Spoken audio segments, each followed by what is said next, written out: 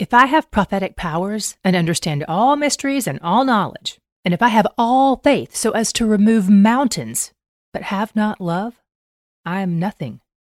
1 Corinthians 13:2. This famous passage about love is part of Paul's letter to a young church at Corinth. These Corinthian Christians are steeped in sin and idolatry, but they're also really interested in the more showy aspects of their new faith.